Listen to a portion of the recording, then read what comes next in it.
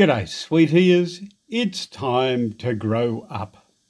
This is Jeff Ebbs, the author of Your Life, Your Planet for Eco Radio, and this week we're talking turkey. Weeds and pests are the bane of a gardener's life. It's fun to grow things, but the excitement turns to disappointment when some pesky beast gets to your hard-earned food before you do. Longtime Z-head and friend of Eco Radio, Beth Incognito, recently posted a photo of a tragic mess that had been her carefully prepared garden bed, proudly planted out with new seedlings, and now looking like a team of pirates had recovered their buried treasure. Hive mind, she asked, what beast did this? The almost unanimous response was bush turkeys, who are famous for digging up Brisbane and even bullying domestic chickens.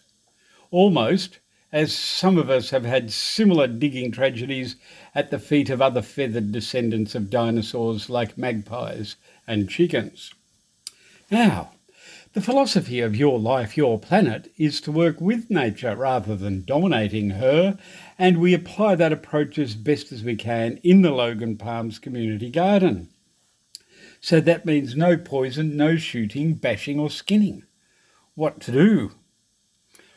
I recommended that Beth lay down dog mesh over the garden bed, as I've done in the community garden, with my strawberries and mint. If you follow us on the socials, you can see a picture of that. I met Beth when we were neighbours at Riviera. A bunch of residents started a community garden where Growing Forward now works.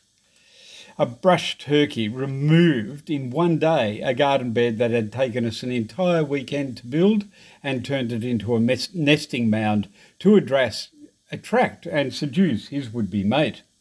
Admiring his chivalry but unwilling to give him the full fruits of our labours, we reclaimed the bulk of his marvellous mound and replanted what we could, exposing a lovely pile of leaf litter for him to use to rebuild his love nest.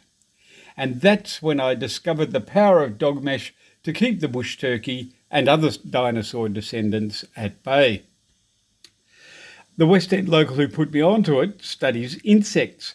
She pointed out that most subtropical cities around the world are infested with cockroaches. Brisbane is not, she says, thanks to Alectura lathami, aka the brush turkey. It's just as well there's some reason to love them, despite their persistence and amusing way of running, because they are generally an unpopular bird with humans. They can be quite assertive and have been known to attack domestic chickens. Unfortunately for them, they're very popular with dogs, mostly for dinner. It was magpies, not bush turkeys, that have been digging up my strawberries.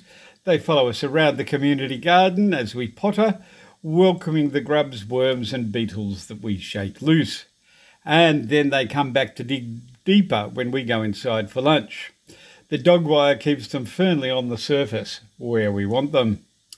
Dog wire stops them digging but does not interfere with the growth of the plants at all, and you can plant, weed and pull out finished plants without disturbing it. When you want to make a major change to the bed, it's easy to lift off the wire, although if you need to keep a large plant, you might need to trim it or cut the wire to get it off around them. Dog wire is also great for growing vines like tomatoes, wild spinach, cucumbers, grapes and passion fruit.